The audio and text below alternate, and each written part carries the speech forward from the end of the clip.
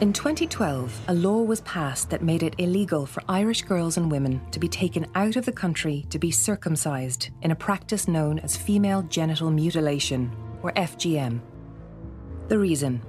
It's estimated that the community in Ireland in which the practice is most prevalent, the African community, numbers around 65,000. And upwards of 6,000 women and girls living in Ireland today have suffered FGM. 5,500 women and girls living in Ireland have been subjected to FGM. ActionAid has been running a programme called the After Project since 2016. The project carries out community-based working. The Irish government moved to try and stop children from essentially having their sexual organs mutilated, because there is another almost 3,000 girls who are also at risk of being taken out of Ireland for FGM.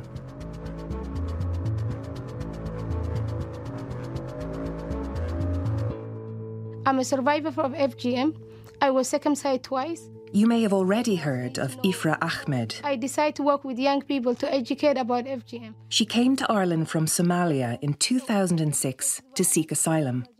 Ifrah is determined to bring about an understanding where the practice is stopped throughout the world, including here in Ireland, when Irish children are brought back to their parents' countries to undergo FGM or are in danger of suffering the procedure here. And the nurses did not understand where I come from and what I was talking about. I was asking a wee bit of powder, do you? You like this sort of thing? No. Over the last year, Michael O'Kane has been recording Ifrah. Oh, okay, cool. You see, your foundation's perfect. It's November 2017, and Ifrah Ahmed is sat smiling and laughing in the Castle Leslie Resort in Glaslough, County Monaghan. I know. You'll look at it and think... This is Ifrah's base, and she's having makeup applied ahead of a TV appearance. Just the light. It's a tiny bit more. TV makeup, totally different. Silly, but it'll be fine on camera. Radio makeup is very complicated. No, it's not. It's very easy. You can wear whatever and you just talk. Nobody sees you. I was just wondering, would that be... Okay, just put it and then we can put little... I have the dark foundation. In 2006 as asylum seekers. I went to the asylum seekers as Somali's been war more than 30 years. So I was given refugee status in Ireland. And I remember when I went to do smear test, which I never know what it was. When the nurse tried to do the test, they were shocked. And the lady was asking me, how do you get injured in your private area? And then I have to explain, and I was very shy because there was a man behind the curtain that I have to explain. And when I went back to the hostel where I was staying with other 17 asylum seekers, I asked same question that I was asked. And then one of young women from Guinea-Bissau, she explained to me that she gone through female genital mutilation and she was circumcised with broken glass.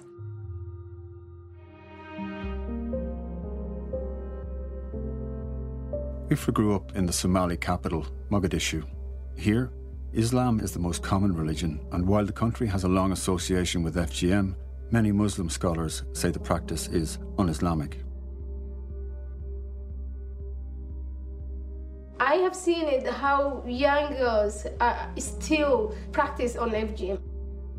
I've seen young girls who die for bleeding. Ifrah suffered FGM when she was just 8 years old, along with 9 other girls, one of whom bled to death. And Ifrah still finds it extremely difficult to talk about what happened that day. When I came to Ireland, the first thing I remember is that the lady who was actually interviewing me saying, look, you're in a safe country, you have a voice. You can talk and you can say what is right and what's not. Ifrah's voice is just one of nearly 6,000, from Wexford to Westport, and her experience is very like another Irish-based survivor. We are in Port Harrington, beautiful town, in my home. I live here with my 2 beautiful boys, Paul and Nathan, and we love it. It's very quiet. This is Meheret Yemani Abdigergish. Like Ifrah, she fled to Ireland in 2006, but from Eritrea via Sudan in East Africa, where the rate of FGM is over 90%. The older I get, the more I'm finding out, like, how affected I am. Mine was done by a woman who was related to my sister's husband. It was done 4 times. The last two I remember, the first two I don't remember because I was very young. And it was done with my two sisters. And then the last one, I was between 9 and 10. And it was done with my youngest sister, actually the same time, you know. I don't know, the woman kept saying that, you know, the last time she didn't do a good job. You know, she left something, and my last one I remember very vividly. You know it was going to happen? And Yes, I did, because they say, oh, you're going to get circumcised with your youngest sister. I remember my brothers held me with my legs, and my mother was there. And the woman, she took this blade. She used the same blade for me and my sister because we were there side by side. And then they let you go, but you have to leave your legs open for a few days. And you'll be outside in the bed. They will wash you with salt and warm water as well, because to help with the process of healing, because there's no antibiotics and there was no anesthetic, you know.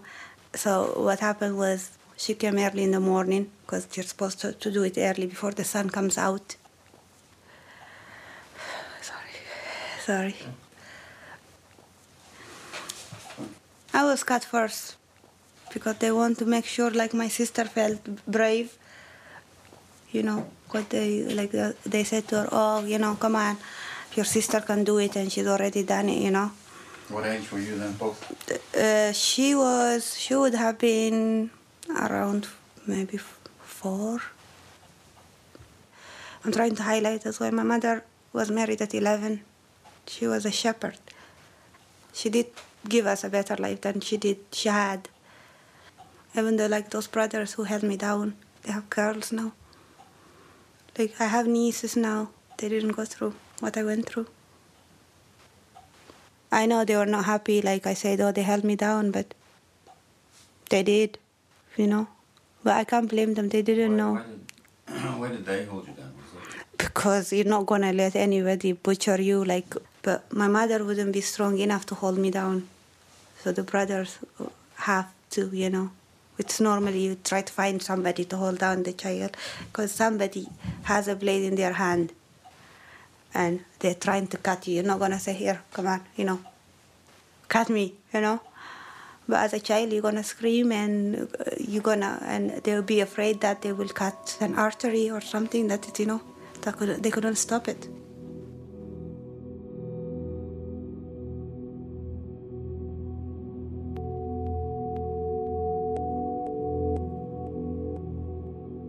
It was a normal thing, like having a communion, having a christening and stuff. Like, it was part of a tradition. In Sudan, it's a celebration. You know, they put henna on your hands, on your feet, and they invite your friends. They make like a party of it for a week at least. Sudan would be one of the countries with the highest FGM because it is part of the religion and culture. Girls go through FGM as young as 2 weeks old, but they try to do it quick. As a father of an 8-year-old yourself, if you say to her, oh, this is the right thing to do, you should do it for you, you know. I used to be that little girl, you know, and I was actually my daddy's girl. My dad loved me, I loved him so much, and people think I'm the youngest. I'm number 8. Not even the youngest, you know. I asked Meheret why it's done. Well, from what I've learned about it, like, you know, like growing up, a girl is less promiscuous, you know, and she will be able to marry well. And it just like give you purity, like stay pure. We're joined in studio this morning by Ifra Ahmed. Ifra answered the same question on RTE Radio. When we talk to the family, they say that it's something that's been going on generation to generation. And I remember asking my grandmother, why did she cut me after I got my Irish passport, went back to Somalia? And the only answer I got was that because it was happened to her, and it happened to my mother and my aunties, and of course, we have to go through. FGM is enforced in many African countries by militant Islamic groups, but in Ireland, Ifrah Ahmed was shocked to discover opposition to her speaking out here. And they said, this is our culture and I shouldn't be speaking. The community were against me. I felt that I caused trouble and I was not welcome. Ifrah realised that despite being on the other side of the world, speaking out still brought threats from her own community. And they said they will kill me. They will say a lot of things. On top of that, Ifrah says her efforts to highlight FGM were initially ignored by the Gardaí. I went to the police station complaining. They said, why don't you leave the things that they practice? Let them practice. That's what the policeman said. He said, don't talk about their culture. It's just leave it. So they will leave you, not to text you or call you or whatever.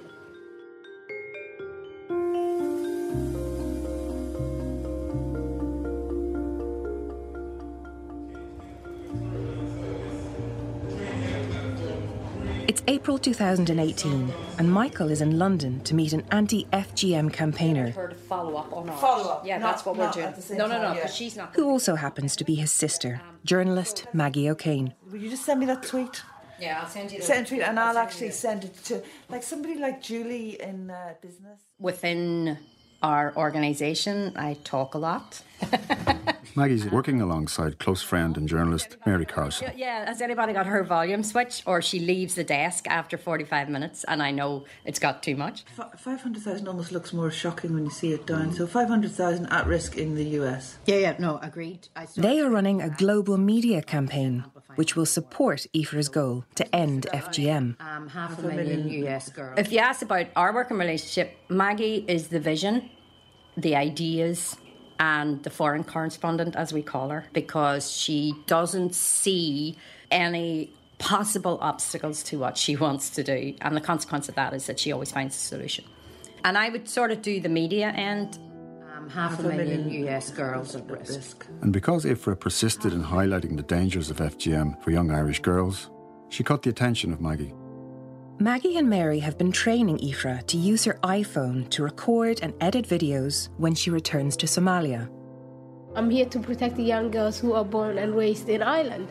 And then when I watch on the news and I see images of young girls in Somalia, in IDBs, who are dying for kidney failure and who are dying for bleeding during the procedure, I felt that I really should go back. Then, in early summer 2018, news emerged of a death from FGM in Ifrah's home country. The Guardian, Friday, July 20th, 2018. A 10-year-old girl has died after undergoing female genital mutilation in Somalia. Decca Dahir Nuar was taken... Decca Dahir Nuar was the second youngest of 4 sisters and lived with her mother and father in a small, isolated village in rural Somalia. ...was taken on the 14th of July to a traditional cutter in the village of Valol. But the operation severed a vein. When the family were unable to stem the hemorrhaging, Decca was taken to a nearby hospital, where she bled to death. Maggie and Mary know if Decca's tragic death is highlighted in East Africa, it will deter parents from carrying out FGM on their daughters. One person who can highlight Decca's death is Irish woman Ifrah Ahmed. And, as it happens, she's actually in East Africa at the time. But while this sounds like good fortune for Maggie and Mary's campaign to have somebody there, it's actually quite a dangerous situation for Ifrah. Children were among those killed and injured as a nearby school collapsed. Previously, Ifrah was lucky not to have been killed in a hotel bombing in Mogadishu. Before the ambulances and the paramedics reached there, and the whole scene was very ugly. Every day is a problem because I had a dinner with someone, or I had a lunch with some groups, or I meet with some politician. Next day, that person being killed.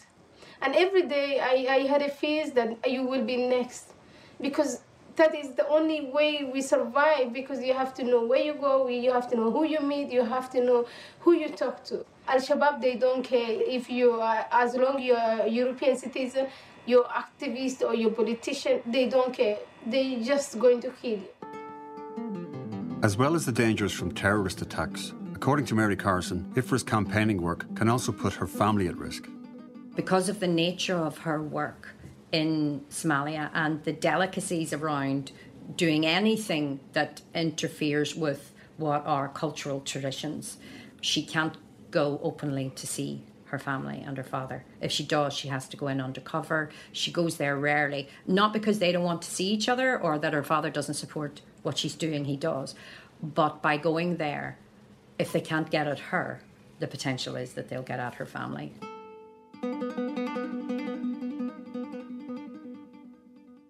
Mary and Maggie are fully aware that these cultural traditions are long held, but are also distressing to those carrying them out. You know, you look at the pictures and you see this completely isolated nomadic tent. These are nomadic families who have nothing. A mother who's beside herself with grief, but who thinks it was the right thing to do to cut her child because that's just what's done. They believe if they don't cut their daughter, that they might not get the bride price. Family believe if they don't cut the daughter, no man will marry her because she's not a virgin. And as for my own daughters, the idea that somebody could take a razor to them and that I as a mother would think that that's the best thing to do for them and to do it with love, because I think so many of these children are cut with love because the mothers think they'll not get married otherwise. Tuesday was International Day of Zero Tolerance for Female Genital Mutilation, which is defined... And in the Islamic community itself, there's no unity over the issue of FGM.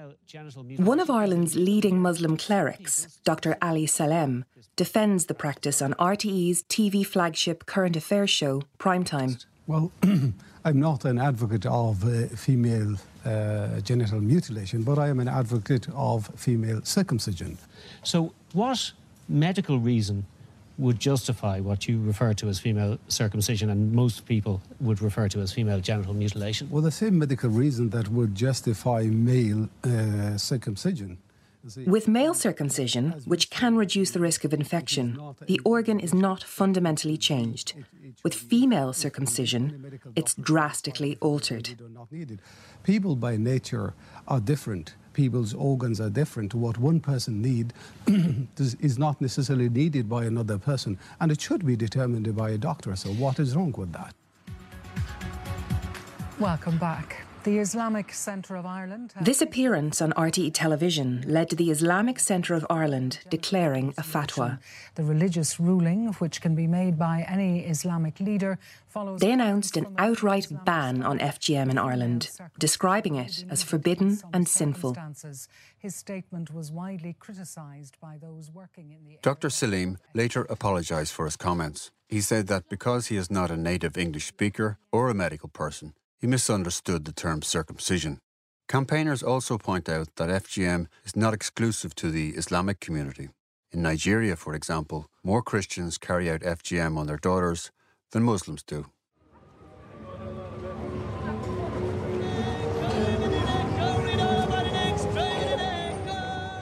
But in Cork, where a pilot scheme is being run by ActionAid to support migrant women and girls and their communities in rejecting FGM, I spoke with medical professionals who are discovering that the effects of the practice continue to cause problems in Ireland as women go through their lives. That's because for some girls, the ceremony of genital mutilation doesn't just involve being cut. They're also crudely sewn up afterwards. You know, they tend to get kidney infections. Sometimes they can't even have their periods because everything gets blocked.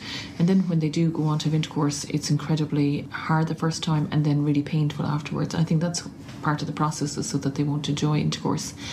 When it comes to childbirth, what we need to do is open the tissues to allow childbirth and acknowledge that for a lot of these women, childbirth may not be possible and that a caesarean section is required. My name is Dr. Marie O'Riordan and I'm a consultant obstetrician and gynaecologist. Obviously they've come from a culture where this is normal and now they've come to our culture where we're telling them that this is awful. The experience of childbirth Mairead is talking about is something Meheret, the Eritrean woman from Portarlington, can relate to. I went for labor. They put me in a bed and I was screaming everything. They don't let anybody in. Yeah. And then she came to check on me. No IV, nothing, like they don't. And I was screaming, and when I walked to the delivery, Paul was actually, his head was here between my legs, you know. So when I went to delivery, they cut me to take Paul out, you know. And he actually damaged my pelvic floor. I walked, let's say, from here to the end of the garden, then they have to stitch me and everything. But the woman, she said to me, "Oh, I'm trying to stitch you to make it nice and tight for your husband." I said, "Do you think I care about what my husband think about my vagina at this moment, you know?" Meheret also explains that women who endure FGM often lose the ability to enjoy a healthy sex life.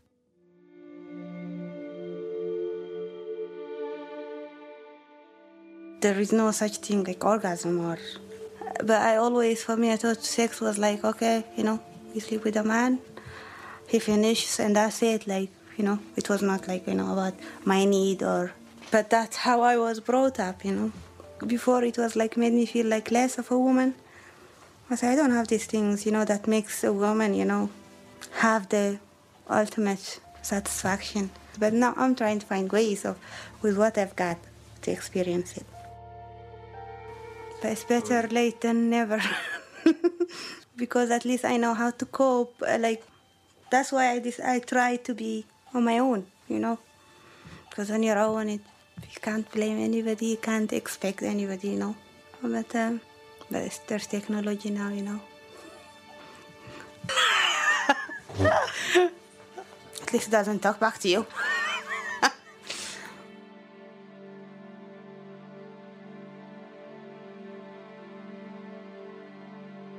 More and more Irish medical staff recognise a duty of care to vulnerable girls. One of the other things we need to be concerned about is their offspring and their children, and we're hugely conscious that women bring their daughters home to wherever that may be, but that they also bring them to either local people in Ireland, and I haven't heard of it happening in Ireland, but definitely have heard of it happening in the UK where girls have been cut. While it's possible to detect FGM issues in hospital, it's nearly impossible to monitor girls being taken out of the country through Irish airports. Their security can check for drugs and weapons, but not for girls about to undergo FGM. I mean, I think the most important thing is that these women are supported. Mairead Reardon again. There's not only our patients' culture, but there's also ours, and often we can be very slow to ask the hard question, you know. What is that question? You know, have you been cut? And we know that that's not happening. You know, not even half of the medical population aren't asking that very difficult question, and that we ensure that their daughters don't end up getting cut. I mean, if we can do that much within our own country, I think that would be a hugely important first step. For Maggie and Mary, these are small steps but important ones in terms of sending a message about FGM.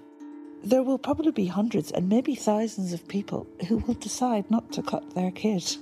This group of women who before had no power are now part of a community that can actually access grants, access people like us, the Global Media Campaign, and say, this is what we need, this is the message we're going to give, and this is how we're going to end FGM. So things are going to really pick up as long as people like IFRA get backed. IFRA has been working with Maggie and Mary for about 3 years. In that time, she's travelled extensively on the campaign trail with them. In this case, to an international women's conference in Brussels. And, I mean, it's a very wealthy forum of very middle-class, educated, middle-aged white women like me. My actual hearing isn't great. I have a slight problem with hearing. Oh, okay. So, but I'm trying. That's why I'm focusing so much. Yeah. And Maggie watches on as IFRA accosts a visiting Irish minister, David Staunton. No, what I'm saying is that in Ireland we had an integration centre, but during the crisis it was closed down. An integration centre? Yes. Okay. There is no more integration centres. Okay. Which is needed because we were doing a lot of work with young people from different nationalities. So maybe what we should do is meet in Dublin and sit down and discuss this. Yeah.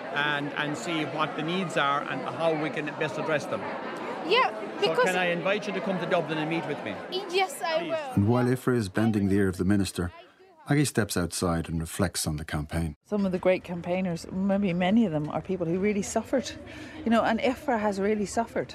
And she's just dedicated her life to this. So I was sharing a room with her in the hotel because these hotels are really expensive in Brussels. And so the two of us were there in the bed this morning, both of us with our laptops, and Ifra's there going, she's got two phones and one's ringing saying, yeah, we have to get these religious leaders on board, and then somebody else is texting saying, I'm sharing it on Twitter that you're doing something else in Somaliland. And it was like, she lives this day in, day out. I mean, anytime you want to get Ifra, you just send her a text and she's back in 30 seconds. Whereas, most normal human beings kind of say, I can't take this anymore, I have to switch everything off for the weekend. Whereas Ifra never stops. I think it's her way of dealing with her trauma.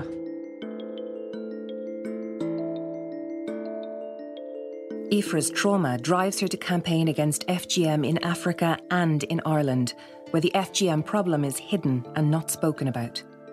It's not even under the carpet, it's so underground, it's just not happening. And it is happening, of course. This is Dola Toomey. She works at the Sexual Violence Clinic in Cork. If somebody comes from a family, a village, a country where cutting is the norm, travelling to another country is not going to change that belief system. That culture travels. Maybe it even intensifies.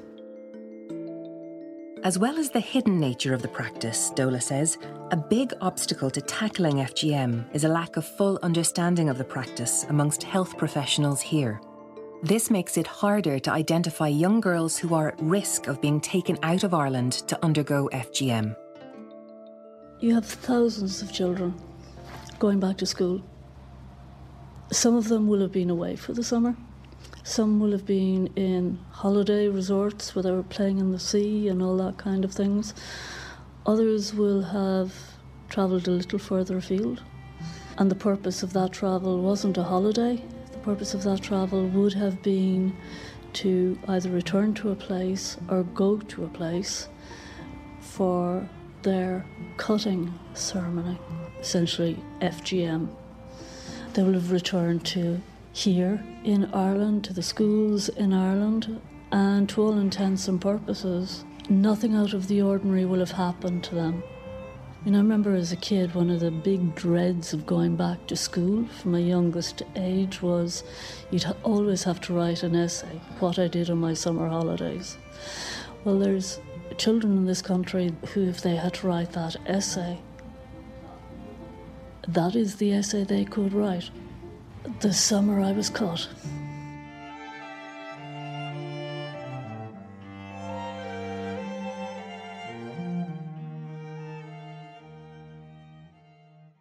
It is now August 2018, and both Maggie and Mary are waiting to hear from Ifra in Somalia. She has managed to meet with the family of Decca, the 10-year-old Somali girl who had bled to death. The girl was taken by her mother to a traditional circumciser on July 14. With the training she has had from Maggie and Mary, Ifra has recorded a short film of Decca's story, which she has managed to get back to Maggie. That's the nurse saying she was bleeding critically and she'd gone through the worst type of FGM. We couldn't stop the bleeding.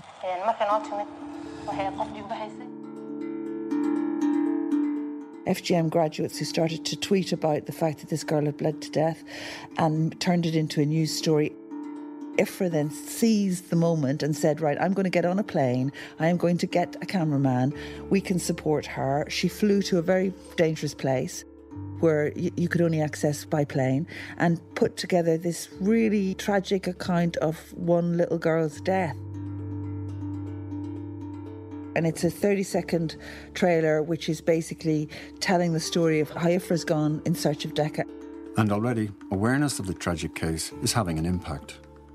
One chief in Gwalgamud, which is where Decca's from, has already publicly denounced FGM, which is the first time that's happened. Decca's grandmother says no more, it has to end. And there's a debate in Somali going on Facebook.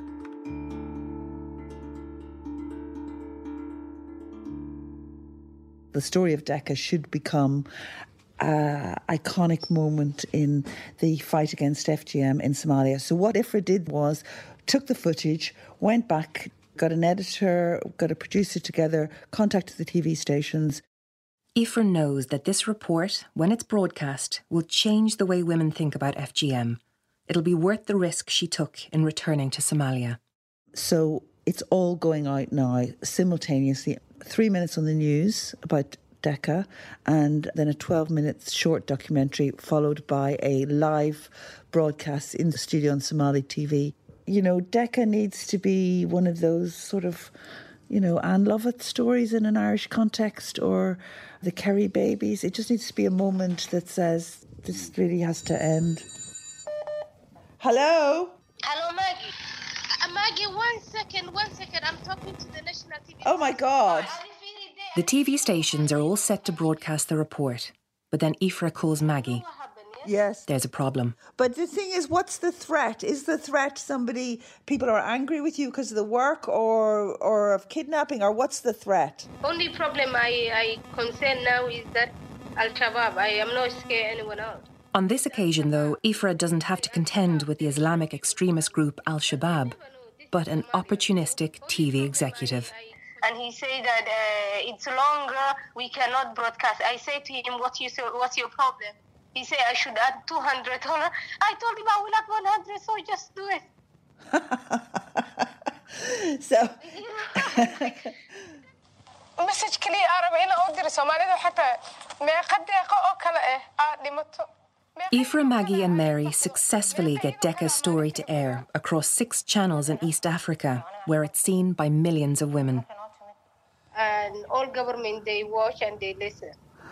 Amazing. People are actually saying, stay strong, you will reach one day where FGM is over. The whole country is aware of it, but we are doing only to push to media, you know. Yeah, but what do you mean the whole country's aware of it? Because, you know, a lot of people, journalists, religious leaders, some of the members of parliament, everyone calls me and they say that I'm doing great work and I should keep it up. And they say, your message is important. Oh, Aoife, that's fantastic. That's really fantastic.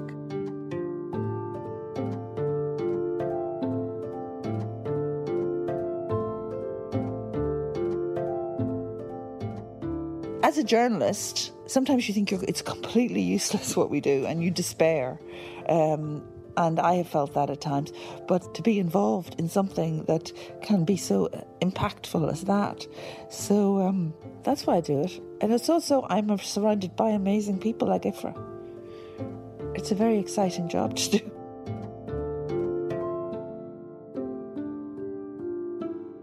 Coincidentally, around the same time, Maggie and Mary learned that there are changes in the prevalence of FGM. The Guardian, November 6, 2018. FGM rates in East Africa dropped from 71% to 8% in 20 years. The number of girls undergoing female genital mutilation has fallen dramatically in East Africa over the past 2 decades, according to a study published in BMJ Global Health. Despite this, girls continue to die in Aoife's home country, Somalia. Even in the last 40 minutes, more than 400 women and girls around the world have undergone FGM. However, awareness is growing in Ireland, where, among other things, an FGM information guide is being rolled out for teachers. And in Cork, the Minister for Met in Brussels, David Stanton, is speaking at a ceremony. Of course, what you've completed is hugely important. It has provided you with the skills to tackle these deep-rooted questions. Students are graduating from a pilot scheme to raise FGM awareness. It's been run by ActionAid. We enjoyed our classes, we loved it. Most, if not all, are from direct provision centres, such as Miriam, who's 14. So I ask everyone here to help us fight FGM and help us so that we can stop it to become a cultural practice. This message, though expressed in front of a small audience, is something that has resonance throughout Ireland. And in Merritt's Portarlington home, she sees it as a unifying human rights issue. There is good things, a lot of people, like a lot of positive, but for me, I'm not doing it for anybody's comment.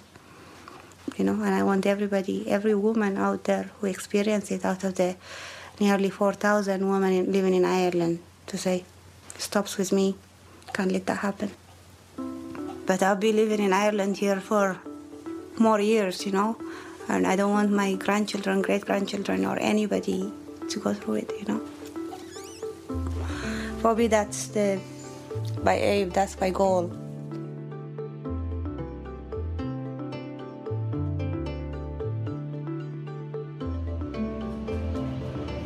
Quickly.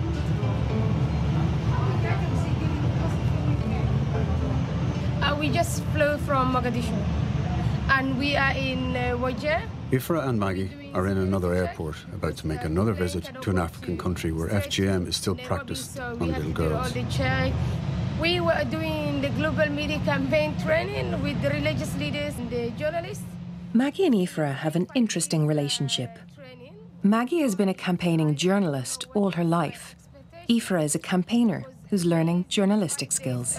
Positive training. They're both driven women who have the end of FGM in their sights. What they achieved or what actually... Their relationship is mainly professional, but sitting, waiting in a small regional airport in Somalia, they begin to have a conversation they've never had before.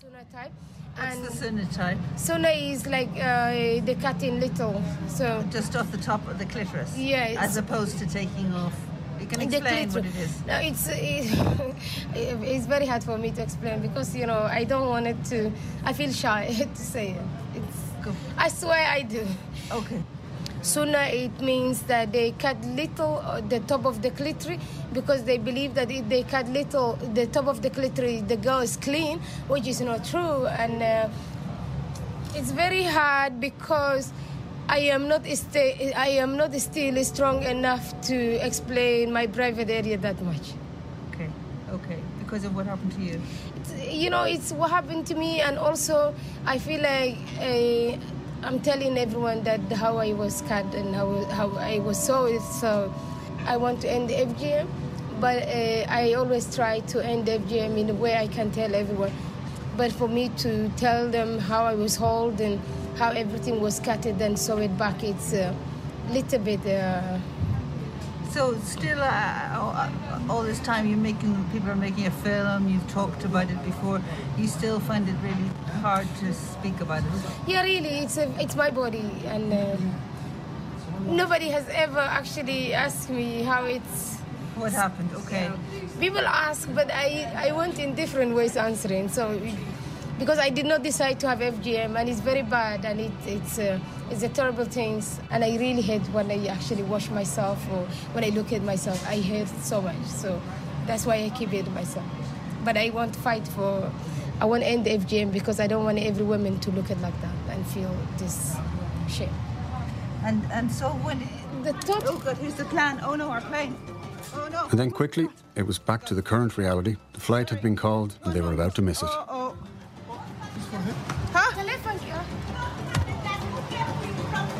Here, look at the phone. We have it. Oh my God, we're nearly missing the plane. We're just running back. Sorry, we didn't hear you.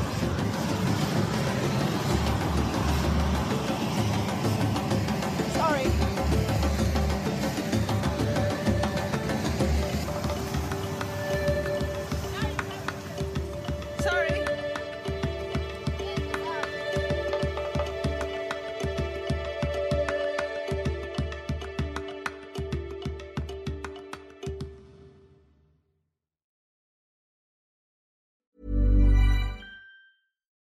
Join us today during the Jeep Celebration event. Right now, get 20% below MSRP for an average of $15,178 under MSRP on the purchase of a 2023 Jeep Grand Cherokee Overland 4xE or Summit 4xE.